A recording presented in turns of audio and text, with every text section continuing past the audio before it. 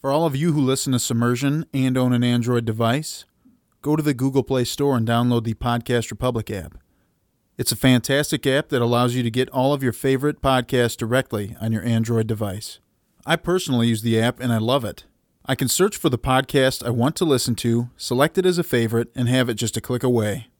Make sure to select Submersion as a favorite so you don't miss any of our new episodes. Again, the app is the Podcast Republic app, available on Android devices. Episode 111. Woo! Wow, 111. 111. Triple one. Trip ones, baby. Mm-hmm. Is it a cool Roman numeral? No, probably not. CXI. CXI Miami. There we go. Woohoo! All right. So, whatever. Tonight, you have three of us. Just the I guess three. today. By the time you're listening to this, it could be 3 a.m. So, this morning, you have three of your hosts with you. Myself, the Ointment, What up? and Brom. The artist, formerly known as Brom. We've been kicking around some other nicknames for me. I forget what they all are, though. Me too. So they're obviously not good enough. Yeah. I know, they're all just kind of here, there. It was the whatever brutes, right? Mechanical brutes. Oh, yeah. Brahmin is a mechanical brutes. Yeah. That's right. Mazinger Z reference. Wow, good. Still So anyways, and we'll put theme. that on listeners. If you've got a name that you think Brom should have, go to MackeyStudios.com. Send us what you'd like him to be called. Do the contact us page. Or if you have a question about the show, question for us, you want us to talk about on air, go ahead, send it through there. We do love getting mail from Yes. you. Oh. Please send us questions. Send us the referendums on our previous episode of mistakes or things you want to point out or For sure. feedback you want to chime in on or things you wish you were here to say. Or times that Jamie was correct and everyone else was wrong. Wrong. No, let's change the subject. Okay. Jamie's referring to previous episode that the UX-01 interdimensional submarine was not, in fact, underwater on an ocean planet. I would still contend it was in some sort of viscous material, like something like water, but it definitely was not on an ocean planet. And I will give Jamie a W. Yeah, as apparently if we had watched some of the intervening episodes, they would have made that clear in some way. I don't know. But I already knew because that's why they call me the Ointment, because I'm on top of it all the time. It's amazing how fluid you are, you know? I thought you were going to say the brain right there. Jamie the Humble. He is very humble.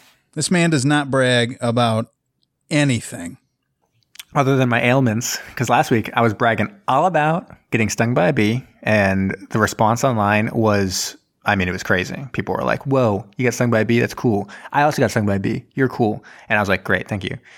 This week I got a toothache, and I'm staring at a root canal, guys. Ooh, that's not a Really? good. That's a bad one. Yep. It's not doing so hot. It started up over the weekend and it has persisted and gotten worse and worse. And so I think that sucker's got to get, what do you say, canaled?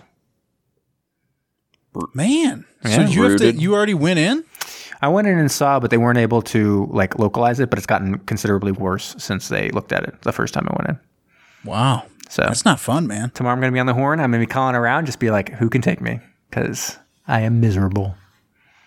Are you prone to cavities and stuff?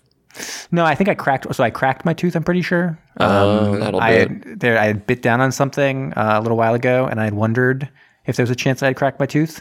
And then a few days later, I started getting some pain, and it's gotten worse and worse. So I think that crack is opening. So no, not typically. I've only had one cavity in my entire life, but I think the crack of the tooth has done it in. Yeah, that'll do Hey, it. this didn't happen at the pizza party, did it? It did not happen at the pizza. I believe it happened the day before, actually. I Good. think I'd already cracked my tooth at that point. I just didn't know free it. of liability. Yeah. Would you have to do a workman's comp kind of thing? Because he's on the podcast and... Good point. It did happen at the pizza party.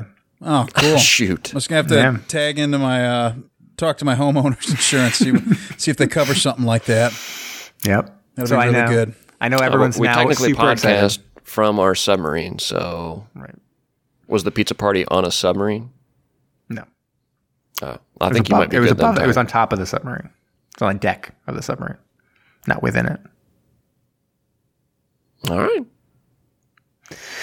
So Well, this welcome. is really thrilling podcast. Welcome to so far, Toothcast. Do you guys. think there is? I mean, you know what? Actually, I know there's. I'm pretty sure the dentist I go to has a podcast because if you go to the website, they have a link that says podcast on it.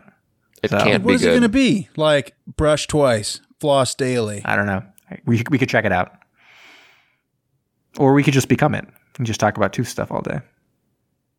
Or we could... Dive. What began as an innocent conversation among friends would soon spiral out of control and later be referred to by future generations as the eighth wonder of the modern world. Mac East Studios takes you on the journey of your lifetime as your captains, the artist formerly known as Brom, Jamie the Ointment, Kyle El Capitan, and the Gruesome Twosome present Submersion.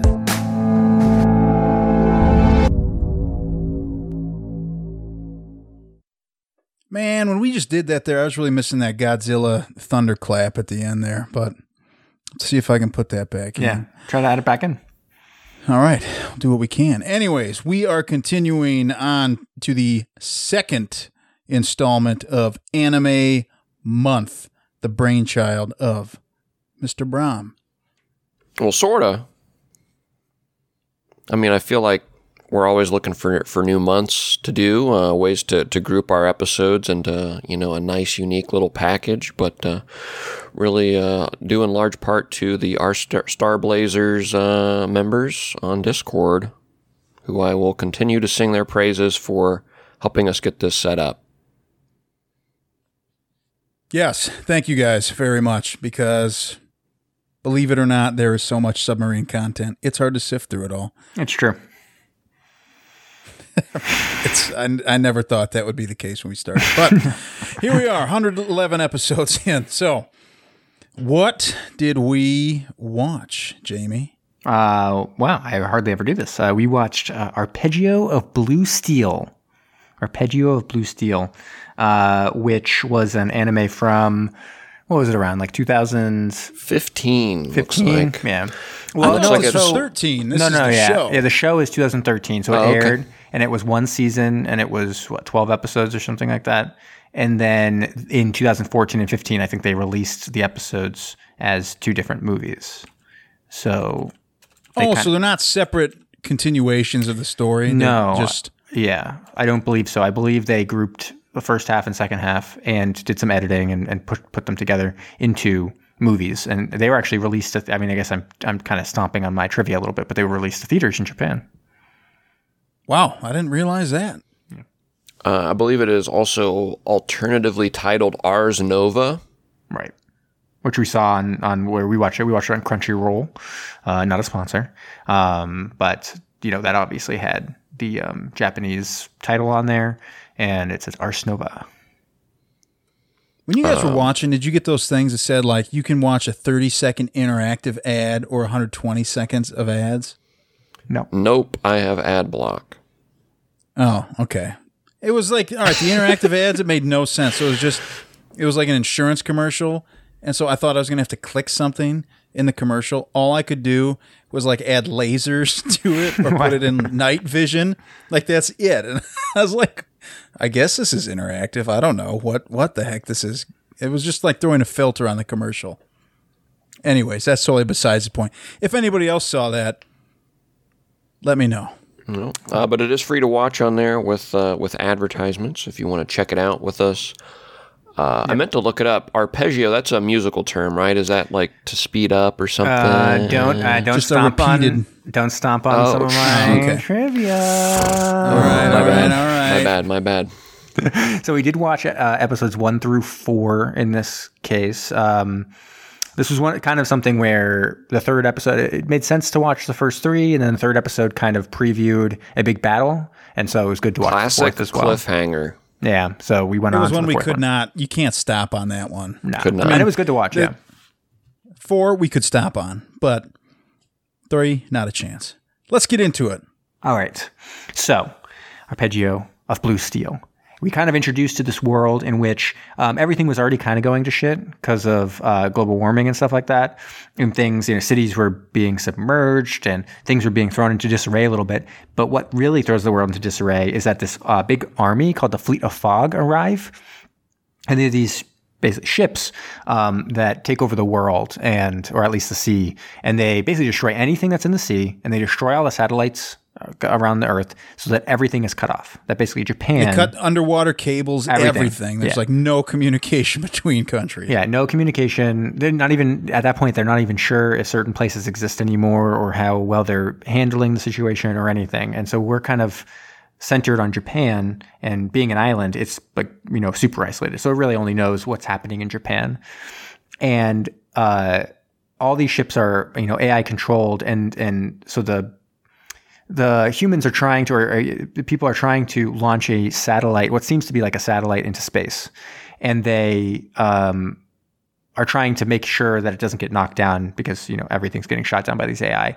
So they're launching it, and the AI, like monsters, the Fleet of Fog, show up. And it looks like they're just going to get foiled again. Except, who shows up but submarine I-401, which is actually... What? Yeah, which actually has humans on it. So it looks like the Fleet of Fog. And as a viewer, you're like, what's happening? I don't understand. And they're all weird. Like the captain's there, and he's like dressed, he's like a goth kind of whatever. He's like an emo kid. And there's like a little girl who's like sitting there, and she's like speaking all weird. There's a guy who has like a mask on who's like saying weird stuff. Other people with goggles and all kinds of other shit going on. And you're like, this is a crazy crew of crazy people. Right? Yeah, I mean, that's a pretty good way to describe it. Yeah. And so they're able to... Ragtag bunch of... Very diverse. Kids, really. Yeah. Yep. And so they're able to take them out. Pretty easily. Yeah. This one doesn't turn out to be so hard. And so they take this first Fleet of Fog ship out, and they go off and they meet up with like a person who's like, thanks for helping us do that. So it turns out they were hired to help and make sure that this thing was launched. And then they reveal that actually it was not really a decoy, but it was more like a target. So they launched it into space, and it was supposed to be a target for like a weapon from the United States or something like that. I don't know. It was hard to necessarily catch everything as it was happening really fast. Yeah, there was a lot going on. And also in this, I don't know for you guys, but I couldn't get, it was all subtitled for me. You couldn't get any English translation. English dub, you mean? So, yeah. Yeah. Sorry. And also, right before this, with the weird little girl, you get a little cutscene of her going up. You're not really sure what's going on. She goes up on top of the sub after they sink the Nagara, and she's like, "Oh, I'm sorry. You were just doing your job." And you're like, "Okay, this is kind of weird." I mean, I don't know many people you go to battle with who say that. And then she's talking to the captain. She says, "I am your ship." And immediately you're kind of like, Weird. something's off about her. Yeah, that's odd. I can't quite put my finger on it, but a little weird right now. Yeah. So they do a flash. This is where they do the flashback, right before they even find out that it was kind of a decoy.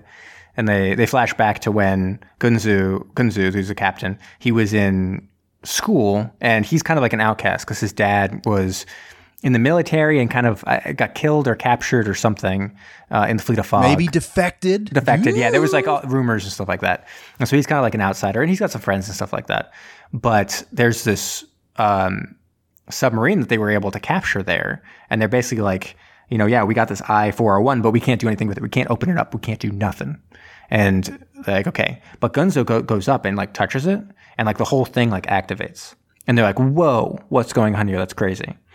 So this was kind of strange here too, because from what I understood, like Gunzo and all these other people were students in this academy, right? Yeah. And this is like the equivalent of taking people in training and just saying, hey, here's Area 51. Here's something really sweet. And we're going to show it to you. Yes, exactly like that. And so anyways, by touching it, this girl, Iona, wakes up. And it turns out she's a mental model, or like an AI system. And she is the ship. She basically controls every aspect of the ship. Whatever she does, the boat does, all that kind of stuff. And it turns out she's meant to only respond to him. Now it's less clear exactly why that is. She doesn't seem to even really know why that might be, at least in the episodes that we watched. But she goes and finds him, and it's basically like, you're my captain. Like, I will do anything for you. And some of the stuff is a little greasy weird sounding. It's not great. The wording, you're like, this is a little awkward. This Gunzo guy, were anything like gruesome from our team. Ooh. What kind of show would we be watching here? Right. And so Gunzo, he's kind of out there. He's not sure what to do. And she comes out, and he eventually agrees, okay, I will do this. We'll take the boat, and I'll be the captain, and we're going to save the world. And so she gets the boat. She launches the boat out. It comes along. They hop on, and they leave the academy under fire, but they're able to kind of escape without being destroyed and all that. And then it's presumed at that point he collected his friends and got this crew together, and now they kind of rove around, and they're somewhat legend. They're very independent, but clearly in this case they had been hired by someone to help make sure this launch happened. And so they go and talk to that person, and they're like, yeah, you lived up to all the hype and the legend and stuff like that. Great job. But by the way, this was really not whatever. It's like, it was destroyed. Oh, sorry. Yeah. Sorry. I'm reading kind of a little recap. So it was destroyed in space, and it had a certain purpose, which was it was trying to deliver plans to the United States for a new weapon. And the United States. Oh, that's right. Is able the space station had a vibration warhead. Yeah. Whatever that means. There's already a lot of weird stuff going on in here. Yeah. But, and so Japan, because that was destroyed. Yeah, is isolated. They can't produce this weapon, but the United States can. If they're still functioning, they don't know much about what's happening in the United States, but it's presumed the United States can do it. So they need someone to now deliver. To get a little further down in the weeds here, all of the fog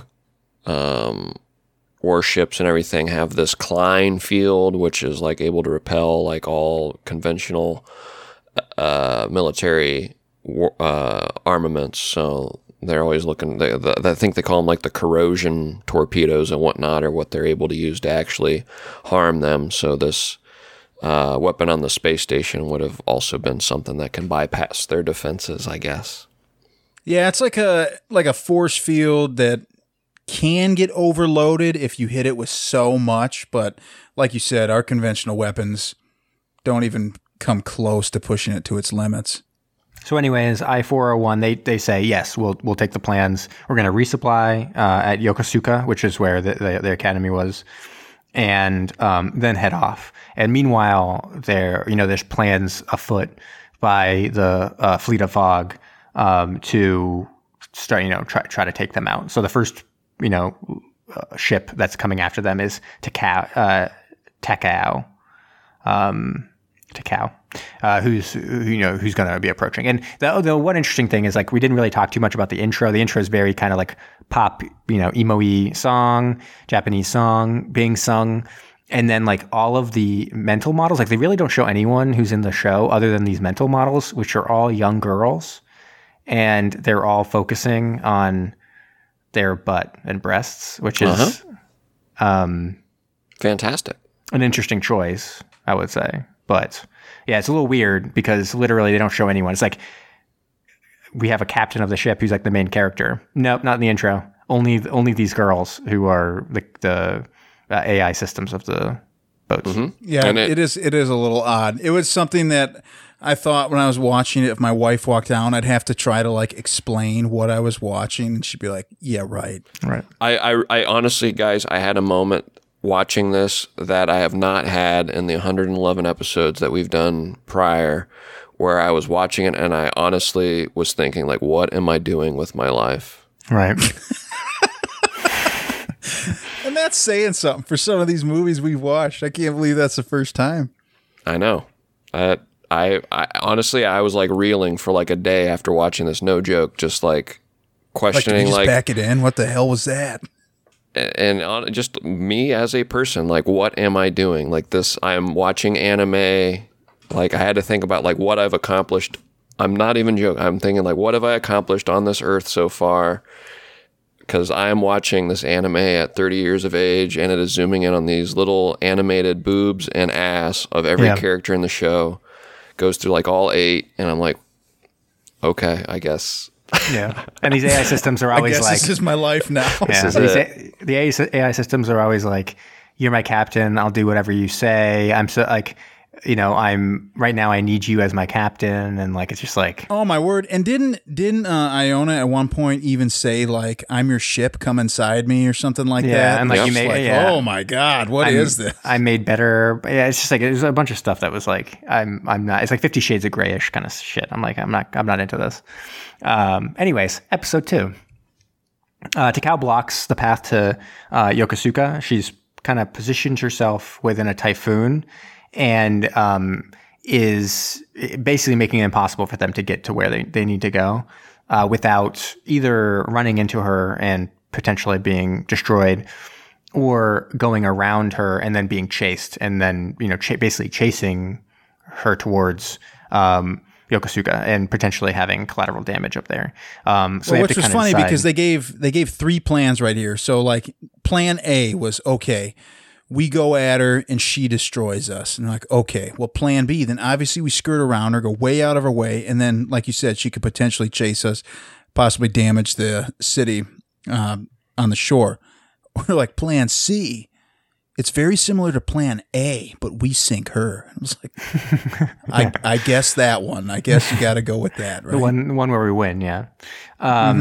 And so they basically send out some decoys, and it happens a bunch of times in the series. They have these like little decoys and different AI systems and stuff like that.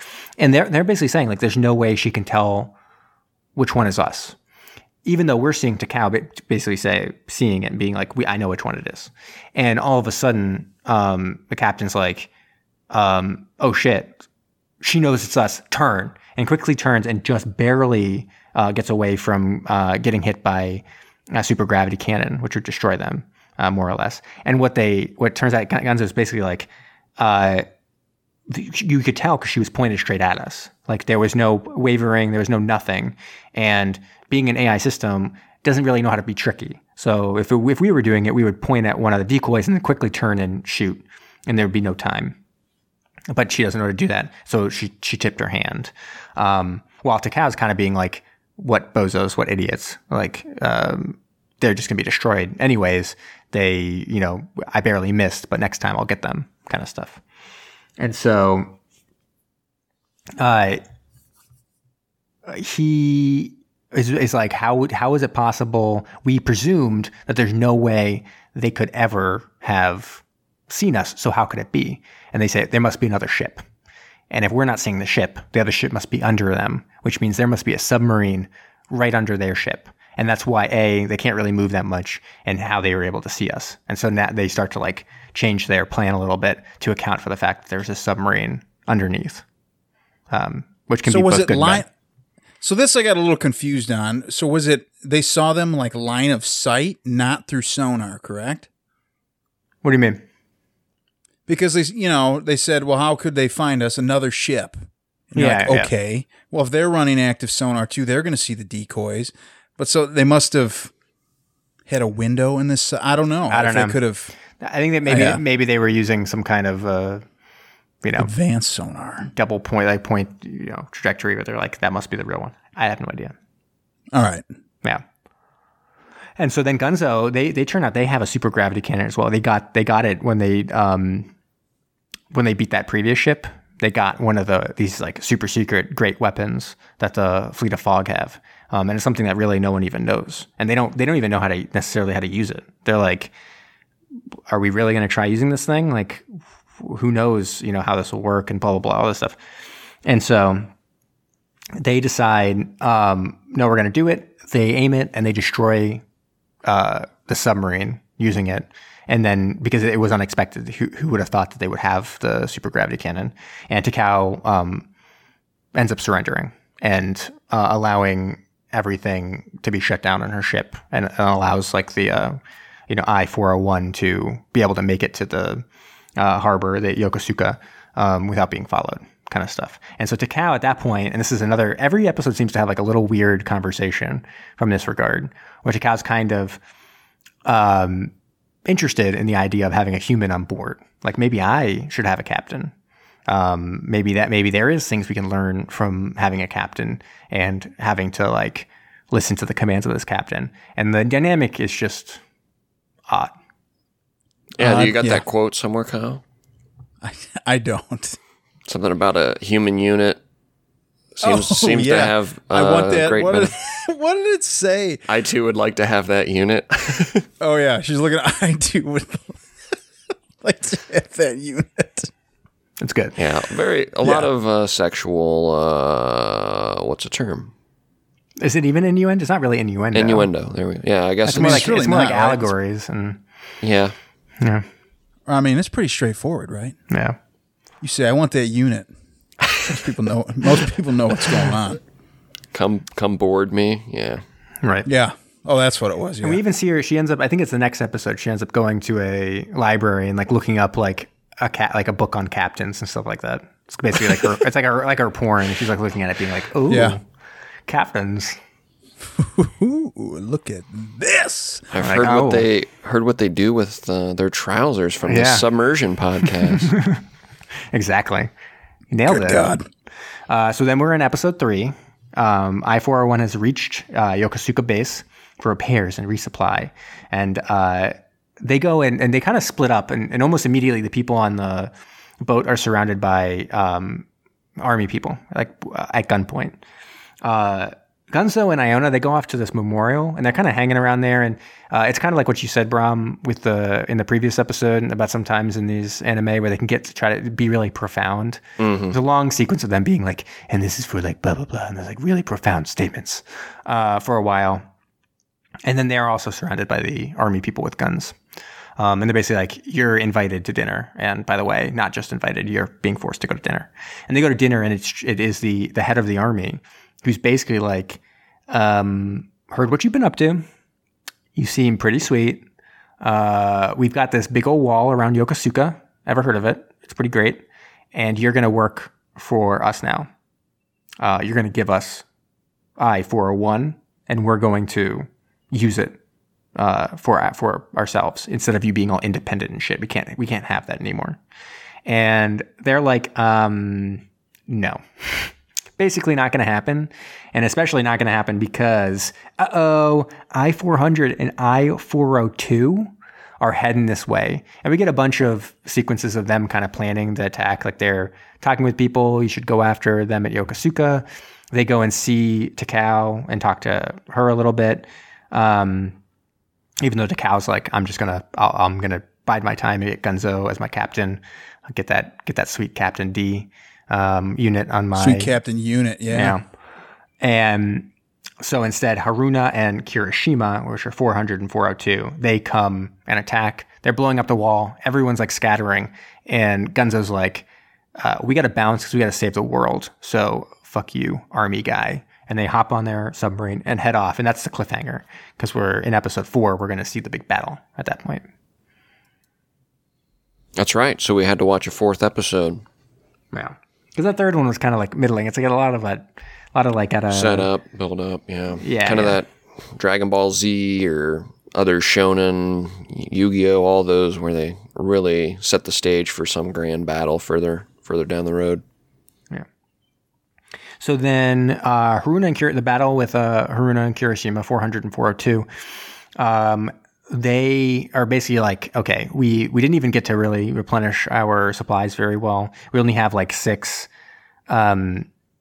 whatever, vibration warheads or whatever. How are we going to destroy them? And they're kind of going through all the possibilities of what to do. And Gunzo is basically like, we gotta kill at least one of them here, and then we can draw them away and go after the other one. But one of them's got to go here, or else we're done. And they're like, okay. And so they decide they got to be tricky. They got to be humans, right? They got to be scrappy. They got to get, throw these AI systems for a loop. And so they start off first by going into the ruins. So because of global warming, there's a lot of flooding of old Yokosuka, and they go into there and they send out a whole bunch of like decoys and stuff like that. And they're like, they're like century turrets for torpedoes also. Yeah. So like they'll put it off in a remote location and it'll just lock on to 402 and 400 and shoot torpedoes at them. Yeah. And they're like, ha ha ha, what idiots. We would never get tricked by that bullshit. And they destroy all those things. They're like, okay, they were decoys. And they're like, oh, but I think it was Haruna was much more skeptical of just how poor they would be. Like, is a little more thinking of them more as worthy enemies. Because they're like, is she the one who was in the giant overcoat? Yeah. And she's like, you know what? It wasn't so crazy. Like, we did lose them. Like, we don't know where they are anymore. And Kirishima's like, come on, we'll find them. It's like no big deal or whatever. And so they're going around and they get a sense of like where something is, like where it potentially is. And they're like, ha, like, F you, we're going to kill you now. And they launch something over there. And all of a sudden from behind them, they get hit by another warhead, Kirishima. And she's like, wait, what's going on? And it turns out, oh, they were really, humans being tricky again. They had used like as a decoy, like an old battleship and covered it in like nanoparticles. And so it made it kind of pinged in a way that made it seem like it was a new kind of relevant target. And so, showing off a little bit, being like humans and all that. And so they're like, okay, what happens now? Oh, and then there's another surprise attack with something else, or at this point, do they go kind of insane? Does Kirishima go kind of insane? Yeah, she's kind of losing her stuff because she thinks that they should be winning so easily, but these humans are pretty scrappy. And so at this point, now she says, you know what? Why don't we do what we can do here and meld these ships together? And at this point, Gunzo's pretty excited. He's like, hey, this is pretty cool. We were going to sink one of the two, but now they're just one big one. Why don't we sink that? Yeah. And they generate a huge, they actually get into like a tractor beam, 401, and bring it up into the air. And they're using their like thrusters to kind of keep out of being the target of this giant like cannon of when they're combined. And everyone's like, we're dead, right? Because they're shooting stuff. They try to shoot once at like the main target, and they're able to block it. And they're like silly, submarine humans. Like, you're not gonna hit us that way, whatever. And then all of a sudden, out of nowhere, a missile comes and destroys them. And it turns out that they were even trickier as humans. They had left one of those little AI torpedo things on the battleship decoy that they had used before, so they weren't going to suspect it there, and launched from there and destroyed both ships. Yeah, they were charging their laser kind of thing, and then while they were charging it, the decoy torpedo piloted right into the center of the laser and backfired it basically and blew up the whole thing. Yeah, so Haruna is able to just barely salvage her ship, or salvage herself at this point. Oh, we're right there. Kirishima is like, I don't want to die. She's finding the humanity in herself. At the last moment, Haruna is able to grab her core, which I guess at some point will mean that she's going to be reborn, probably. She doesn't totally die. And then we see her, the final scene, which is appropriate for the last scene that we watched in this, is a child stumbling upon Haruna having been blasted onto the beach. And she's just laying there, basically virtually nude in underwear. And that's the last scene we saw. That's it. Yeah, it's her in underwear. Yeah, the one in the overcoat seemed to have a revelation. And I don't know if this is kind of building up, but she kind of experienced human emotions of regret and things like this that she was talking about the whole episode. So I don't know if it's kind of building up as a series to like all of the AI sort of teaming up against the main bad AI working together. I don't know. It's kind of the vibe I got from it.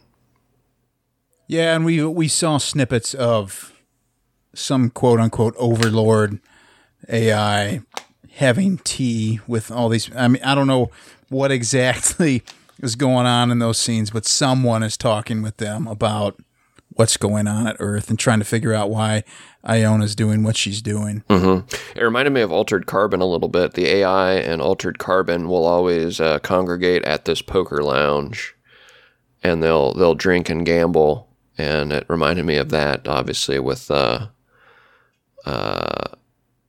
young girl's take on it with a little tea party or something. But it is weird. I didn't think about that. Yeah. But yeah, that's it. That is Ars Nova, a.k.a. Arpeggio of Blue Steel. What about the reviews? First third of the series. Who wants to go first? We're doing these out of 6 because this is a TV show, correct? Yep. Okay, I can start here. Somebody's got to start. So, as we'd mentioned, there's a lot of weirdness here with, I guess, the sexuality of this show.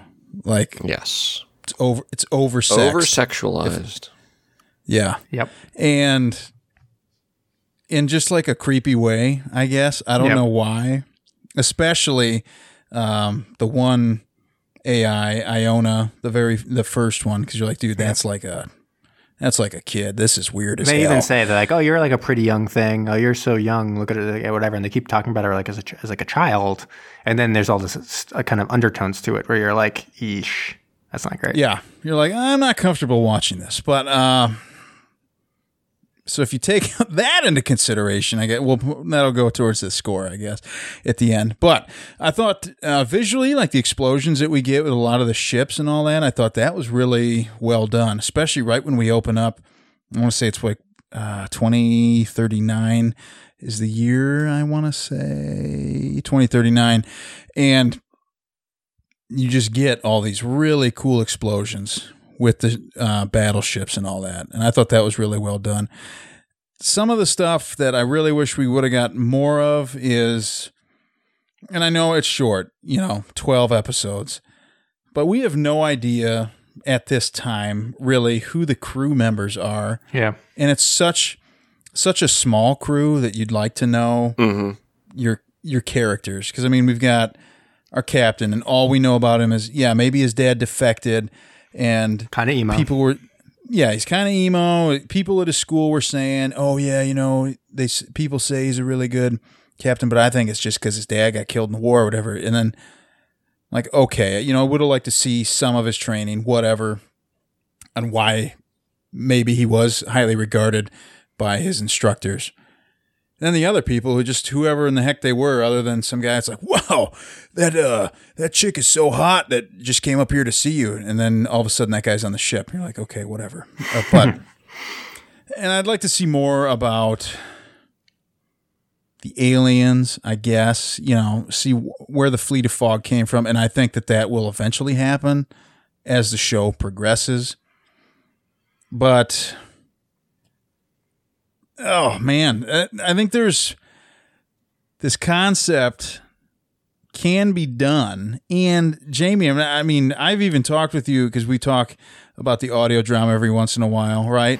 I've talked about things like this, but not with the AI like they have it in here. This is weird to me. So I don't know. Maybe I just don't get it. But like I said, this is something that if my wife came down, I'd have to try to explain what the hell I was watching, and I don't think I could. It literally made Brom question his own existence. Mm-hmm. No joke. And I guess, what more can you ask for in a show, right? But I thought the battle scenes were well done. And I don't know. I guess I'll go ahead. If we're going out of 6 here, man, just because it's... I don't know. There's some weirdness here. I'm gonna give it a 2.75. All right. Yeah, and I can jump in because I was going to come in just around there too. I don't know. I feel like this after the previous one, which I really like, Space Battleship Yamato.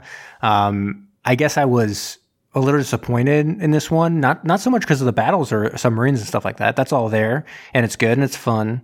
It's kind of all the extra stuff, kind of, I guess, what you would expect to see, or I guess like stereotypically what I would have thought, not being an anime, typical anime watcher or someone who watches them frequently. I would have thought in my mind, if I had to think of an anime, what would it be? It'd be kind of like this. It'd be like these, girl characters who are wearing tight clothes and getting ogled here and there, and then these profound statements by the characters and stuff like that, like Brom was saying, and I don't know, it's just like a lot of the stuff that I wasn't super keen on, kind of mixed in with the submarine stuff. So I was going to kind of come in right in the middle, and then a little bit low because of that it's a little of a put off to have kind of these weird like 50 Shades of Grey kind of dom sub stuff mixed in there. It's not even, I wouldn't even say it's like subtle. It's almost overt at times, this idea of these young girl AI systems being kind of commanded by a captain, and then also kind of being able to be the best that they can be only when they are being controlled by this guy. It's just, I don't know. It's like the implications and kind of the idea of that is uncomfortable, and I don't like it. So I'm going to give it a 2.5 out of 6. Wow. I'm going to fall in the same spot. Not to beat a dead horse, I will treat them as bullet points. Over-sexualized young girls was not great. It was over-dramatic, I think, which was kind of return to form. After watching such a great anime last week that was really fun, like you said, Space Battleship Yamato. This one had all the internal monologues and that drama that I really didn't like about anime. There was really no character development. I would have liked to have seen more of the crew. I think Kyle was saying that. I would like to see more of the crew, how they came together, and who they are. I'm sure there'll be a little bit of that in future episodes, but I don't know, maybe not. It seems to have kind of this strange pacing to it. It's you can understand what's going on, but you don't really understand the why. So it's a very, very bizarre narrative. I would have liked to have seen, different AI character styles. I kind of liked that idea, I like when we, venture into uncharted waters with our submarine content that we take in. You can only watch so many, well, it's not accurate. I was going to say you can only watch so many classic submarine movies, but I'll watch as many of those as you'll throw at me. But when you actually get into the uncharted waters here, with the AI are being manifested as these, what were the mental models on the boats, I think that's kind of cool and unique territory. But how cool would it have been if instead of a whole bunch of over-sexualized girls, if there was maybe, one of those, if that has to be 401 as this young schoolgirl, but what if there's this Italian fencing ace and a Japanese martial artist and a hulking black boxer or something like that, to have like all these different characters with unique personalities, and they all pilot their ships in different ways and have different attack strategies, but they all fall short of being able to partner with humankind in some way, and that's kind of like the whole thing. That is interesting. That would be a lot more fun, I think. So it'd be more fun from a software point of view. Just AI in general, right? Like They could each be different types of strategy. One would be the gambler, Monte Carlo, that kind of stuff. Like there's ways you can play on that to make it kind of fun from even like a coding point of view. Yeah, absolutely. It'd be fun even just as a viewer to like imagine what the other characters could be, as we're kind of starting to do right now. Instead, you've got what we got, which was a little awkward and uncomfortable to watch at times. And repetitive. And the only different one that we got to see, at least, was the one wearing a giant coat, who then had that coat blown off of her to reveal that she was in lingerie. Yeah. So. Correct. Unfortunate. I'm going to give it a 2.5 as well. All right. You guys ready for some trivia? Yes. All right. So I am. I'm going to start with a little bit of trivia about this. I didn't really get too much from IMDb. It's actually, some of these shows don't have a huge presence on IMDb. To a certain extent, IMDb is self-curated, or user-curated. So you have to kind of go with what's on there, and there wasn't too much on the IMDb for the actual shows. But the Wikipedia had some information that was interesting, such as that the manga is still actually going on. So if you were interested, like you were going to read the manga, there's 17 volumes, and it's still being published. as far as I can see. There was only one season of this anime, as we talked about, and it was collected and re-edited into 2 films. And they were released to theaters. So I know one of them at least premiered at number 7 in the Japanese box office and made, I think, a little over $1 million. Number 7, really? Yeah. And I mean, I think they're only released in Japan, which makes sense. And, they make just over $1 million, just in Japan. So it has an audience, I guess. And then, the opening theme song is Savior of Song, performed by Nano and My First Story. And then the 2 ending theme songs are performed by Trident. Okay, now I will say, those ending theme song, it would kick in with some really kick-ass like synthesizer parts, and that did kind of shock me. I was pretty happy with that ending song. Yeah, I actually liked the ending song as well. I thought it was kind of it was kind of in the intro song though too, right? The same electronica. bit. It was different. So I want to say it was the ending of the first one, and then for the beginning of the second, they're like, "Hey, that was pretty cool. Why don't we use that at the intro here?" That's exactly right. And then, are you guys ready for some questions from Jeopardy? Sure. Yes. All right, so I found these. So musicians use this Italian term for a broken chord whose notes are played in succession. Is it arpeggio? That's correct. Good one, Bram. How about this one? A term for a chord played one note at a time, proceeding in order, usually from the bottom up. A scale. Wrong. Ugh. Kyle, you got a guess? Bottom up? It's not like a chromatic scale? Wrong. It is arpeggio. All right. Wait, the what? sounding of the notes in a chord one after another in rapid succession. Arpeggio. That's arpeggio, yep. On the piano, it's sounding the notes of a chord in sequence rather than all at once. Arpeggio?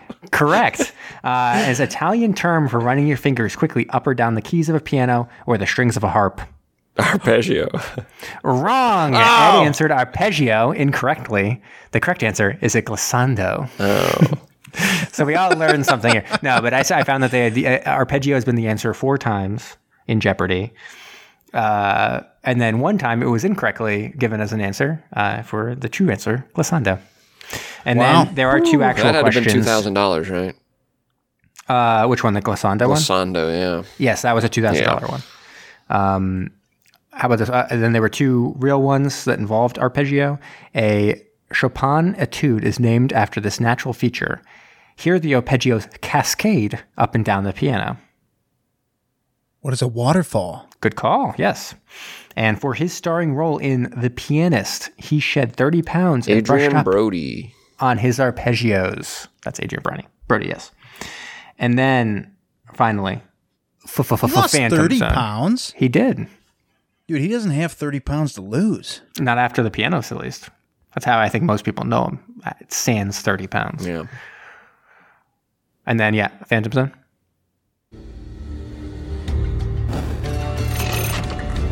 Engage the Phantom. Phantom's engaged, sir. Yeah, so these are kind of hard, mostly because, as I said, IMDb doesn't really have a cast list for these types of series. So I had to go old school and kind of do this manually. So Kazuyuki Akitsu played our main character, Gonzu, and he was also in a series called JoJo's Bizarre Adventure.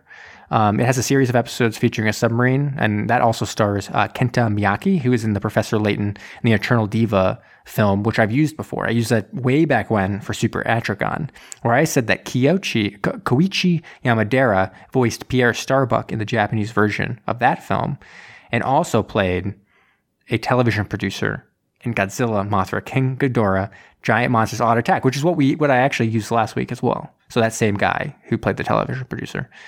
Since he's also a voice actor. And so, last week I had to use a dude to get the connection. He seems to be the key to everything. He's almost like the Japanese Ed Harris. In the end, the key to everything. It's interesting because there already was a Japanese Ed Harris. Did you guys know this? Yeah, Teru Shimada. Well, no, there's a Japanese robot Ed Harris, and it was called Mecha Ed Harris. Oh. It ravaged the world in his quest for Greece. Greece was nowhere to be found in the world because Mecha Ed Harris had taken it all for himself. Cars stalled on the highway, no grease for the cars. Abs were left chafed and raw. It was horrible. And it was a disaster on a scale never before seen. So. Wow. What about Ed Harris? Where would he be good in this film?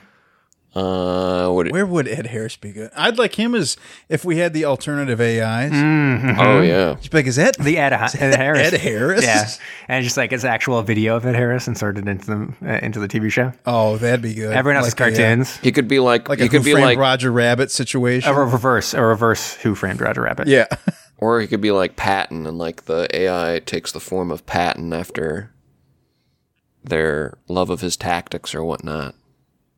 So he plays Patton in this scenario? I'm just saying, like some famous like American like Ed general Harris. kind of deal. Yeah. Ed Harris. Ed Harris. Yeah. Famous Ed general. Harris from Geostorm. Ed Harris. Well, he wasn't a general. He was the Secretary of Defense or something, right? Actually, you could have him do a bunch of roles. Then Ed Harris from Radio in here. Ed Harris from The Rock, wasn't he a general in that or a defect? He was. I mean, He was a He's a bad quote-unquote guy. terrorist, right? right? But Sure. depends whose side you're on, right? I got Yeah. a guy I went to high school with released a podcast, an episode of his podcast today, where he said he talks about how he tried to track down a VHS copy of Geostorm. So I'm gonna have to check that out and listen to that episode. That's not possible. Well, actually, that was something that I had thought of as a business idea. Yeah, we've talked about bring that. back Where you make VHS? you make VHS tapes of new movies and you sell them on like Etsy. Yeah, Yeah, we've got the technology, man. that's probably very illegal. Oh, it's super illegal. Most undoubtedly. But it'd be fun making the cases and that type of stuff, right? That would be Right. Yeah. And if you invite somebody over for a movie, it's like, why are they busting out this VCR? And it's like, whoa, what is this? They're like Avatar. Yeah. They were still making VHS at this time? Yeah. You want to watch Inception on VHS? It's the only way. It's the best way to watch it. VHS. Truly is. Yeah. Who knows? Some hipster trend might come back around. We'll be all watching VHSs again. Almost definitely not. Jamie and I still are, so We are, but it's an unfortunate technology. It feels like it's rough. it goes wrong all the time. Yeah, it doesn't look the best either, especially because it'll age out. You know, I'm converting family videos because they say like the film only lasts so long. So it's like it's time to get on these ones from 89 and 90 and get these things converted. Yeah, I remember having back in the early 90s, having a little VHS tape that you would pour this liquid in and you'd stick it in your VCR to clean the VCR. Right. And that's how you'd get it to clean work the heads again. and stuff. I remember growing up, we had a lot of Betamax, and then our Betamax player broke, and a lot of my favorite movies were on Betamax. So it was like all the Star Wars original trilogy and all these ones. And we were devastated, me and my brother. Eventually, he was able to convert the Betamax original trilogy and stuff to digital. But we decided, okay, we're going to take one of them. We're going to see if we can't convert it to VHS. But as a kid, our idea of converting it was just taking the Betamax apart of I think it was Peter Pan, and putting it into a VHS tape. So we just took the reel out. We popped it into the VHS. And obviously, you couldn't see anything, but the sound worked fine. Seriously? Yeah, it's just like the sound, you could hear the movie and it sounded fine, but you couldn't see anything, obviously, because it was a Betamax in a VHS tape. Wow. Somehow weird stuff. we're stuck talking about VHSs again. Weren't we on this like 2 weeks ago? Probably. Talk about it a lot. I mean, I'm looking in my room right now. I've got 3 VCRs in the room where I'm recording right now. One of them is Jamie's. yeah, Because mine's the my best. Somehow VCRs mine's would the best. not work to convert a video, but his works. Yeah. That thing is, I didn't realize that thing is heavy as hell compared to the other ones, man. Oh, it's super heavy. It's real lame. I had to fix it. I became like a VHS fixer expert, and like took it all apart and put it back together. I don't know. Yeah. Welcome to VHS Cast. Where we talk all things VHS. Dude, I'll tell you what, man. I went to a national chain thrift store and bought VHS players, and you can I bought a bunch of VHSs also. You can get them. I think they were like 3 cents a piece. Wow. So it was like episode 1 Star Wars on VHS. Done. Watch that sick pod race in that. All right. It's time. It's Subs Worldwide.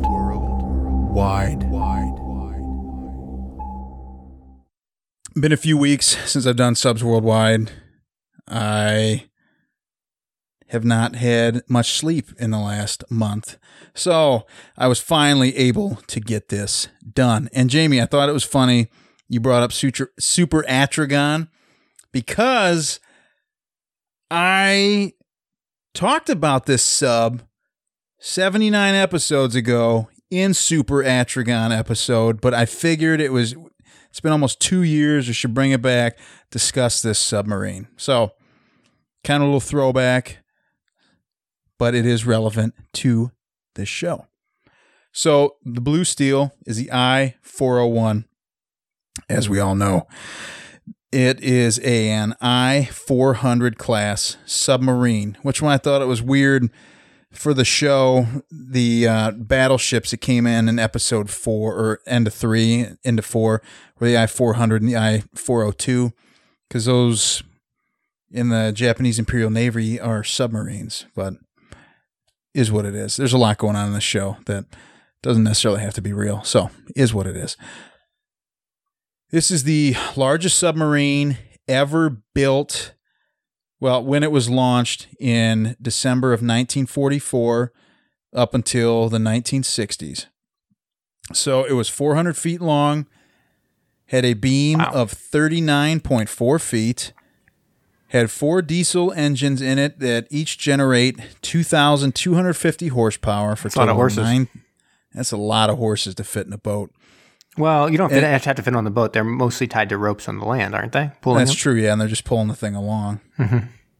Yeah, a lot of rope. It's a lot of rope, that's true. Tons. It had 2 electric motors that each generated 2,100 horsepower.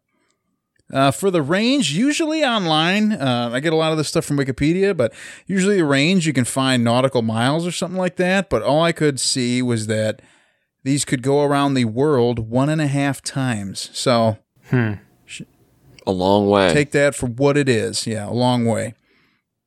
Well, for its speed with all those horses running along the shore, while they were surface, they could travel along at 18.7 knots, and while submerged, 6.5. Has a test depth of 330 feet. And I kind of missed in our movies, we haven't seen crush depth in a long time. But remember, we used to see so much of it, and we haven't seen it in a really long time. It's true.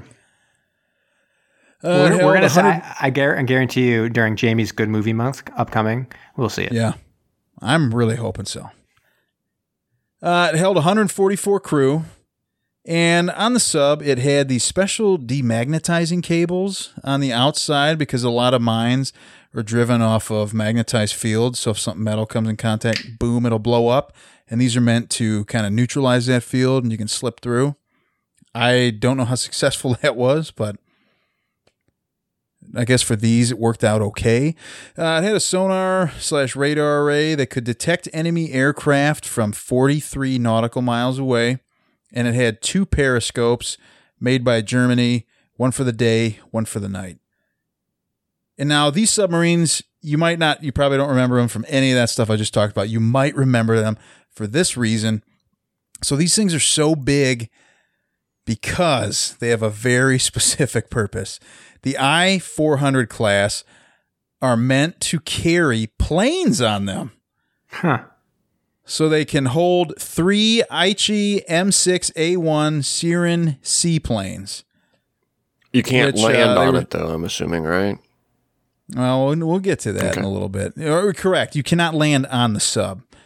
But these seaplanes were specifically designed to... Maybe a helicopter, though, right? Potentially. But not for these subs.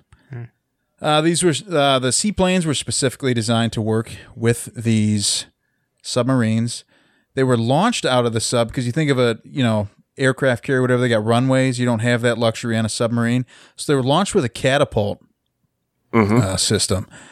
Right. I remember that. These planes are 2-seaters, and hopefully, after they went around and carried out their mission, they could land next to the submarine because the submarine has a collapsible crane near the front of the boat which is 26 feet tall, and with its boom, it can extend out to 39 feet. But if the plane needed to, it could drop its floats off to, help improve maneuverability and all that type of stuff. And fitting a plane on a submarine, especially 3 planes on a submarine, takes up quite a bit of space. So these planes were also designed with wings that could rotate 90 degrees and fold in against the body of the plane. You can't submerge with the planes on them, though, right? You can. You can? Yeah, you can submerge. Oh. Interesting. It's pretty crazy. That is cool. Because the planes are held inside the submarine. Oh, I missed that. Yeah, no, it's pretty nuts. So there were 28 of those planes built in total.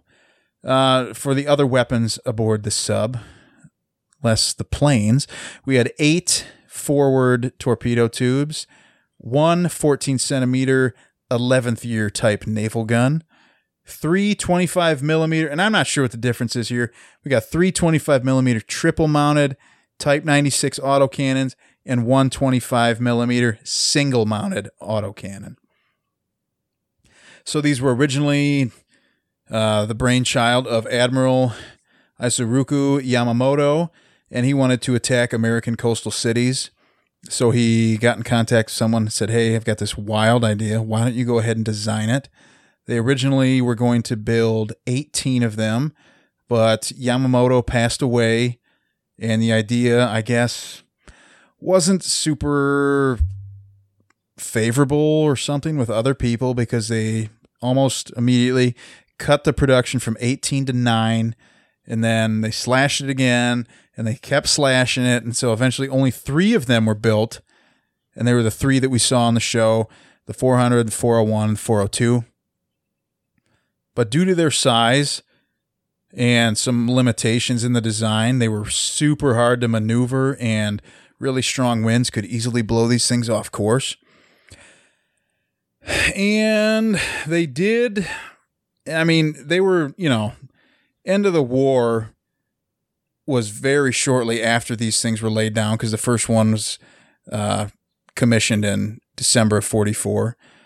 So there was a plan to use one in what was called Operation Cherry Blossoms at Night, which the submarines would have taken their seaplanes and dropped biological weapons on San Diego, called a quote-unquote flea bomb, which would potentially spread infection up and down the coast, killing a lot of people. One thing that is kind of unfortunate with these boats, because they do sound really cool, especially being able to see, that catapult and how they would launch a plane and all that. None of them are saved as museum ships. All 3 were either scrapped, scuttled, or sunk. So yeah, I'm seeing them sunk as targets. 2 of them at least. Yeah, I know. 2 of them off. One of them was actually discovered in 2005 by a DSRV, and it's 2,690 feet off the coast of Barbers Point. So you can go check that out if you're a diver. Free dive. Yeah. And one of them, the 401, I just wanted to get a little bit of information on the 401 because that's the one that's focused on in the show. When it surrendered, they immediately launched their planes with the catapult into the sea to get rid of them. And I think they destroyed all kinds of documentation and stuff. They didn't want anybody to find it. And then that was when, surrender was announced. And then eventually an American ship caught up with them, and the boat officially surrendered. And the captain delivered 2 katanas to the U.S. commander of that ship, which is a symbol of surrender. Do you think he got to keep those? Dude, I would hope so, right? That's something that you would hang in your house. Seems almost like something like a 700th home run ball by Babe Ruth, where like the Navy would come along and be like, "We're gonna have to have this. Okay, that's important. You're just gonna have those in your house." Oh, yeah, probably. They probably would. Or we look on eBay and they're selling for like $40,000 right now. We're like, "Whoa, let's use this podcast money to buy those katanas." We could. So that's what I got. That's what I got for Subs Worldwide. That's the i400, a little blast from the past from about 2 years ago, but I figured it was relevant enough to bring up again. It's new to me. Yeah, man. If you forget, it's all new. Right. It's like reruns. Here we go, man. eBay handmade katana, $53. Is it from the i401? I wish. Pass. Looks pretty sweet, though. You like your Japanese cutlery, Kyle? Big time, man. Ginsu knife. I don't know. Might want to go with the Nagenta. Oh, you've already schooled me in Japanese cutlery because I don't know what that No, I'm one trying is. to quote the office. I'm not even sure if that's a thing or not. Oh, okay. Dwight keeps bringing up this knife. He's trying to tell the hibachi chef which knife is better, and Oh, yeah. and the lady that's dining there is like, I think the chef would know. Yeah. Oh, man. Dwight. All right, Brom, you got something for us? I'm ready. Tube 3 ready to fire, sir. Commence the countdown.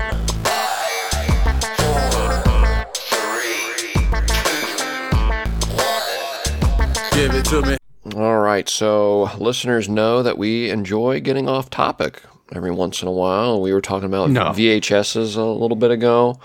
Last week we talked about sandwiches, and we had a little bit of a taste test review from formerly known as Mustard Man. Alex was telling us about his review of Firehouse Subs, which I didn't agree with.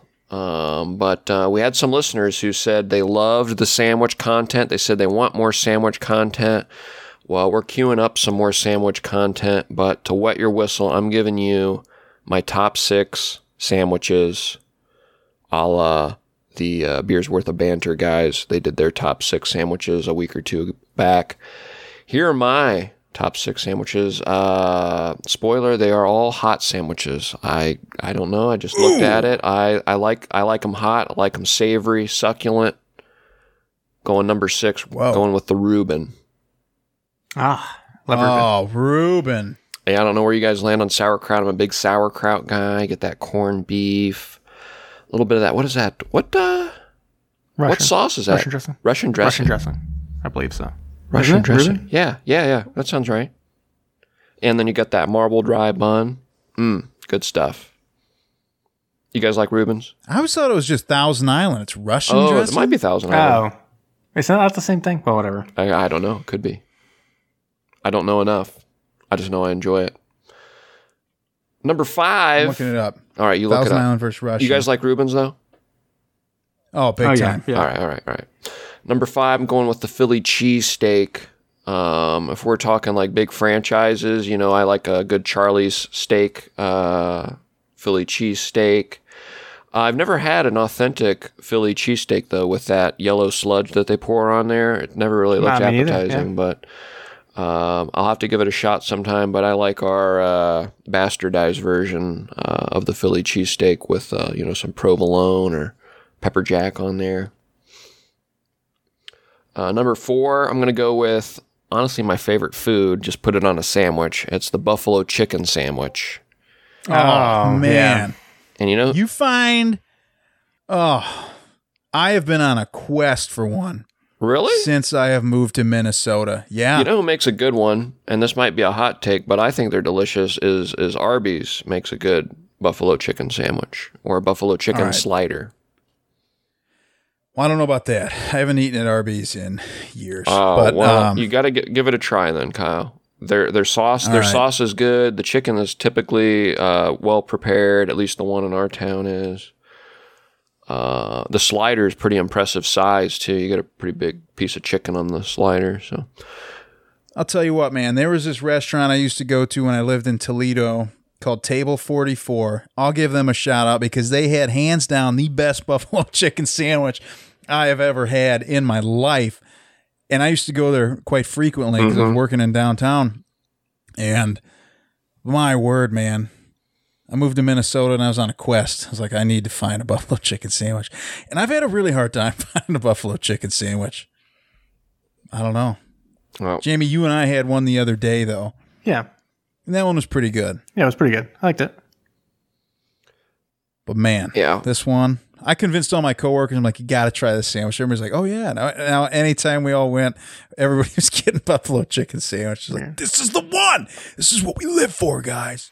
And what Kyle means is when he said we had a buffalo chicken sandwich, we ate the same sandwich together, like Lady and the Tramp, where we munched the sandwich towards each other. until you guys kissed. Mm-hmm. Well, I don't know if my mustache tickled his bare lip and then he pulled back. I would kiss a guy for a good buffalo chicken sandwich. Whoa! Here we go. Number 3, I'm going to go with, okay, now this one you will not know because it is from my high school lunch. It was the only lunch worthwhile at high school. I went to a parochial school, didn't have the budget to have very good, tasty, nourishing lunches for the student populace. That was, except for the Cav Booster sandwich, which was basically like a pizza sandwich. The Cav, Never heard of it. Well, of course you haven't, because we were the Cavs, the Cavaliers, and this was the Athletics Booster sandwich. Everyone would order extras. They were amazing. It was basically like, I think it was pepperoni and salami. It might have been just pepperoni only. I think it was pepperoni and salami, though. Mozzarella, marinara sauce, sandwich between toasted garlic bread, garlic toast. Very good. Amazing stuff. Sounds good. Not seeing it online. Of course, it's not there. I can send you a picture. I made one the other day after I was inspired to make one, and delicious, still good, even homemade. I'll give you the ingredients. Very straightforward sandwich, though. Pizza sandwich, basically. Just to backtrack a quick second, Kyle, did you get an answer on that Thousand Island Russian? There was. It looked quite wordy, but I'll bring it back up here. Okay. Because I did see the Reuben. very important. It's Russian dressing on the Reuben, right? And now Okay. we're on the All right, question: so- is Russian dressing Thousand Island dressing? So from Washington Post, 2014, December 19th. That was my birthday, so that's great. Russian dressing recipes typically call for mayonnaise, chili sauce, or ketchup, relish, horseradish, paprika, and other seasonings, making it spicier and less sweet than Thousand Island, which is a hard-cooked egg, lemon, or orange juice, cream, and sweet pickle relish or olives. All right. Huh. Sounds like So- people think to ask that, though, so they're probably similar enough that you might get a Reuben with a Thousand Island dressing on it every now and again. Yeah, maybe. Number 2, though, this one is kind of, Kyle, you said you gave a shout out. I'll give a shout out to the 311 Draft House in Piqua, Ohio, who makes the Pub Bub Burger. I got the description here. I had to pull it down. I will get this quite frequently. They've changed it a little bit, but the recipe I particularly liked was a soft, chewy pretzel bun, fondue-style beer cheese, smothered with a foursome of grilled green bell, roasted red chili, banana peppers, and jalapenos, with a drizzle of sriracha sauce and crowned with an onion ring haystack on a nice medium rare burger. That does sound pretty darn good, man. I love a good pretzel bun. It is delicious. And finally, number 1, some people are going to love this, some people are absolutely going to hate this, and some people are not going to know what the hell I'm talking about. And that is the Skyline Cheese Coney. Wait, is this something with like Skyline chili? It is Skyline chili and I think it's cheddar cheese on a really tiny hot dog that's way overpriced and super delicious. And for those that don't know, Ohio-style chili looks like diarrhea, And it will give you diarrhea. and it will give you diarrhea, and it is it's really good. It's got cinnamon in it, a lot of it, and it's amazing, and I eat it a lot. Skyline Cheese Coney. Wow, man. And they call- You call a hot dog a sandwich? The other guys did, so I went with it as well, and it's my favorite thing in that vein, so got to give it some love. I'm going to look this up right now. Look, oh my gosh. My computer's listening. I typed is a hot, and it said dog a sandwich. Let's see. Good one. It's Jeff Bezos listening to you.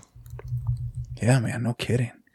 There's all kinds of, look at this. There's all kinds of things. Jamie, is your number one then the chicken salad sandwich? Yeah, so I'm trying to find that. So as I said, there's a bunch of places in Boston and Cambridge that are called like Cafe something, Cafe whatever. And so I'm looking at one called Cafe Padima right here. And I believe they have a sandwich similar to what I used to get. I'm just trying to find it. They always had names like Boston College or all this kind of stuff. But oh, this article's so good. But I'm seeing chicken salad, bacon, lettuce, tomato is the Boston College sandwich at this place. And that's the type that I used to get. But these types of cafes are all over Boston, and they all have kind of similar thing. They name them after the different schools: Boston College, MIT, Boston University, and they all are kind of the same wherever you go. Along with frozen yogurt, that's the other specialty they have. So yeah, that'd be my number one. It's the sandwich like I dream about. And then there's a sandwich place that I grew up that's super popular that had a Cuban sandwich on the Vineyard. A Cuban sandwich. Which was really, really good. And then a gobbler, which is like all the pieces of a Thanksgiving dinner. So it had stuffing, cranberry sauce, turkey, and all that. And usually you'd put that onto sourdough. So that was also a sandwich that I really liked. I'm not a big Thanksgiving food guy. It's one of those. Really? Yeah, it's one of those food groups I never really got into. Wow, dude. Do you hate America? I do not. But I don't know. Stuffing just doesn't do it for me. And oh, I could eat that all day. I can't. All right, what'd you... So Cafe Carraz, that was the cafe that I used to go to. Cafe Carraz. Shout out to Cafe Carraz. Are they still in business? I guess I don't know. Cafe Carraz. Do you not ever go back to visit your alma maters? Permanently closed. So no, it is not open great. Anymore. But they were great. Now, do you consider like a hero a sandwich? I thought about it and like pitas and stuff like that, but I decided to not. Because then you're like, and then our burritos and all that kind of. I'm like, nah. All right, I would not call a burrito a sandwich. It's not get crazy here. No. I think a hot dog is a sandwich, though. All right, I'm going to read you this article then. From USA Today. Linda Deutsch. Is a hot dog a sandwich? Council rules once and for all. From November 7th, 2015. Hot dog is not a sandwich, according to an official press release from the National Hot Dog and Sausage Council. According to the council, our verdict is a hot dog is an exclamation of joy, a food, a verb describing one showing off, and even as an emoji, it is truly a category unto its own. Well, hot dog, limiting the hot dog's significance by saying it is just a sandwich, come on, is like calling the Dalai Lama just a guy. That's a horrendous argument. Oh man! Would that qualify as a scientific source, Jamie? No, it's bullshit. Because the problem is like you could say the same thing about a Philly cheesesteak. Is that not a sandwich though? I would think it's a sandwich, right? It's obviously a sandwich. Let's look. Yeah, I don't like know what hamburger? The qualifier is. Does it need to be like in two separate? Like, does the bun need to be in two separate pieces? Because then that would disqualify submarine sandwiches. So the dictionary says for sandwich, 2 or more slices of bread or the like with a layer of meat, fish, cheese, etc. between each pair. Yeah, so that's the problem with the hot dog. Although occasionally you will get hot dogs where it's 2 separate pieces, right? Right. But it says 2 or more or the like. But the same thing with submarine sandwiches and Subway, that is one piece of bread sliced, but not sliced into 2 pieces. Is this conversation about sandwiches going to go on much longer? My tooth is killing me.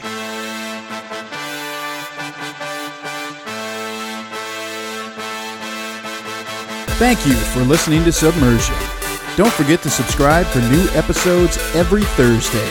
If you like what you heard, please leave us a rating wherever you listen. Want to interact with us? Follow us on Facebook, Instagram, and Twitter. We also love to get messages from all of you. If you have a suggestion, a comment, or just anything you'd like to share, please email us at macestudios@gmail.com.